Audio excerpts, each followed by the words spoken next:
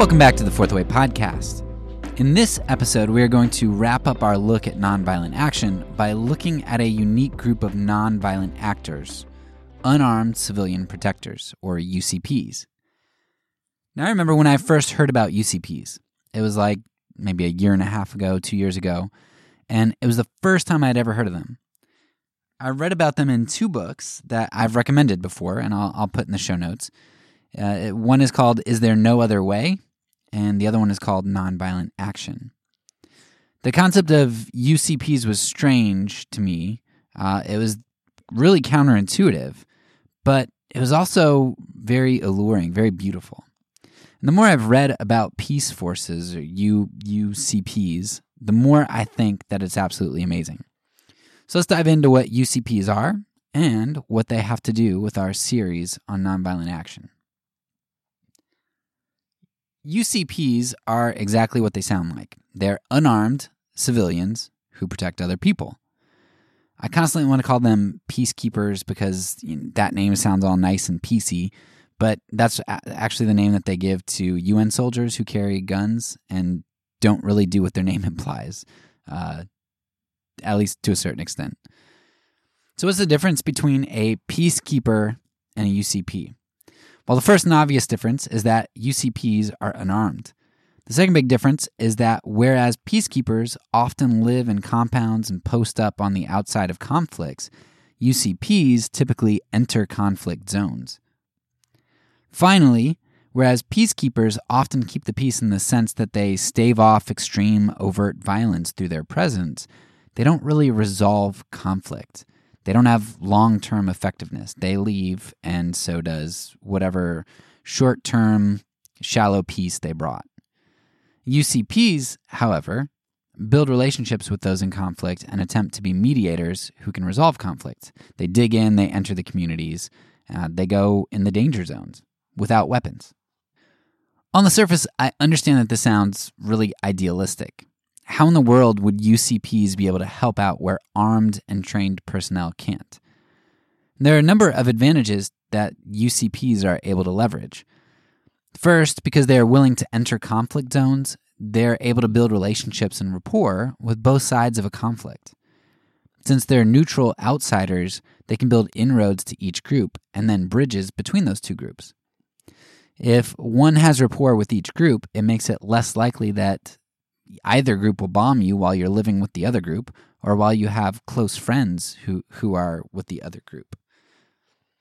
Second, as you can see in the Waging Nonviolence article linked in the show notes, sometimes UCPs are actually part of the enemy group. If you had an American citizen living with Iraqis, Israelis with Palestinians, and so forth, a group is less likely to bomb its own citizens. One can leverage the power of their enemy status against their own domineering armies and regimes. Of course, there's a great cost to that because if I as an American go and live with Iraqis, I think Shane Claiborne did that. He tells a story about that in one of his books.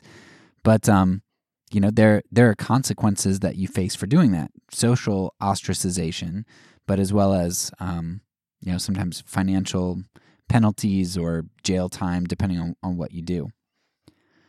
Third, sometimes a group can leverage their powerful status as a third party. It may not always be possible to build inroads between both groups in conflict, but one can still leverage their own power.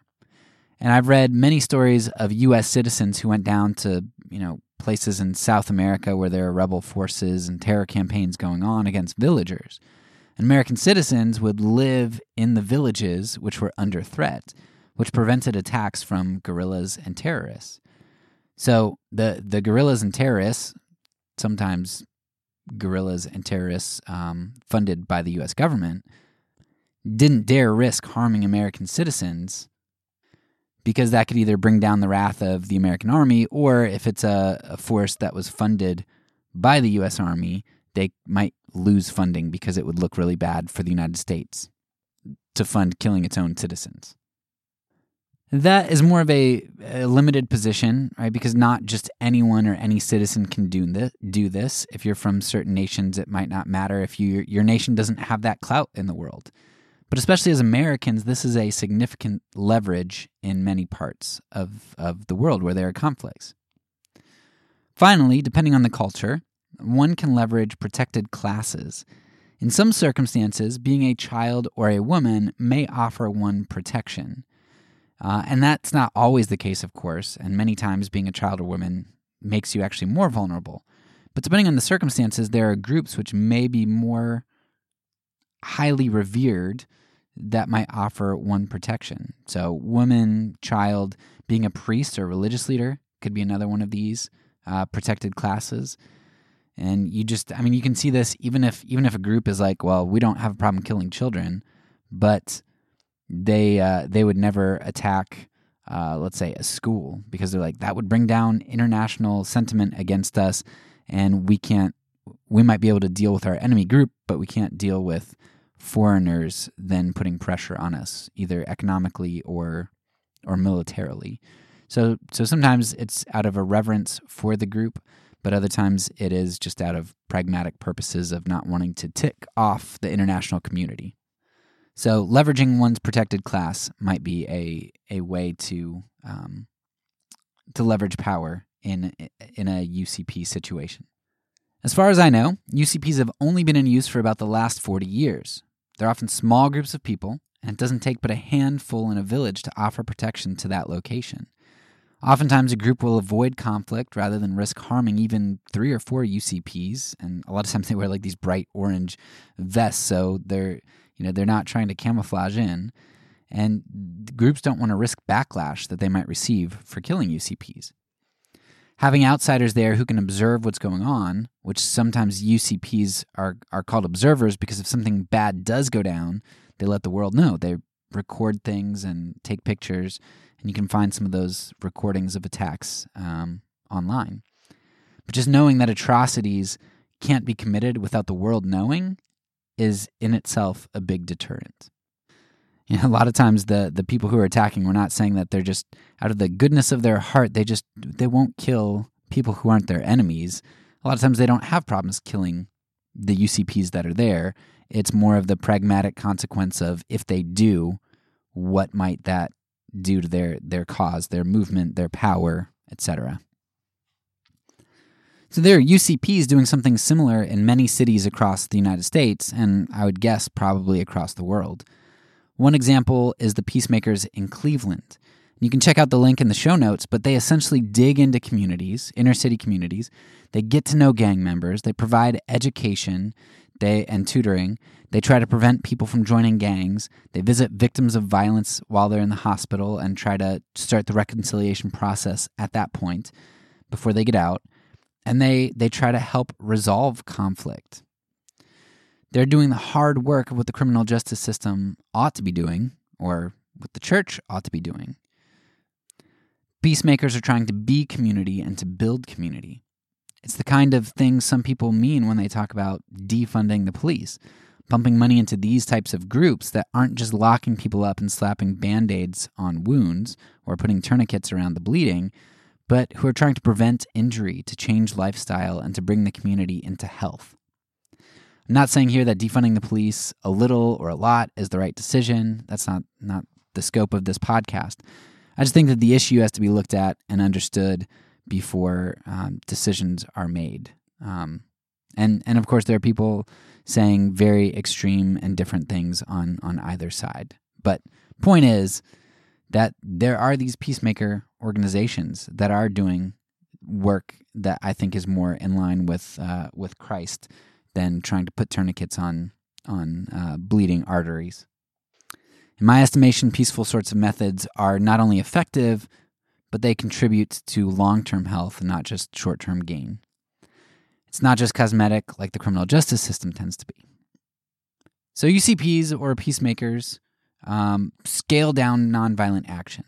They still tend to work in groups, and they leverage types of power oftentimes and types of influence, but they're less focused on toppling a power structure. Often, peacemakers are less about pitting nonviolent power against violent power to cause a regime change, but instead, they're using nonviolent power to protect a vulnerable group and to stall violence while making inroads into each group to facilitate conversation. Are UCPs perfectly effective? Of course not. People die doing it, the people that they're trying to protect, as well as the UCPs, and they don't always succeed at their mission.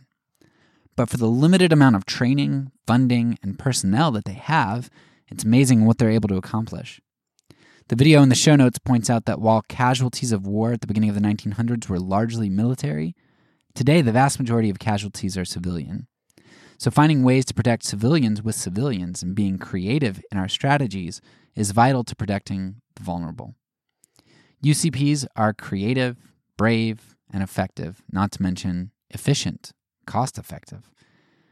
You should definitely dig into this topic a lot more, and if I ever get to retire, or if our situation ever allows it, I want to do this. Maybe I'll change my mind, but I want to do this one day.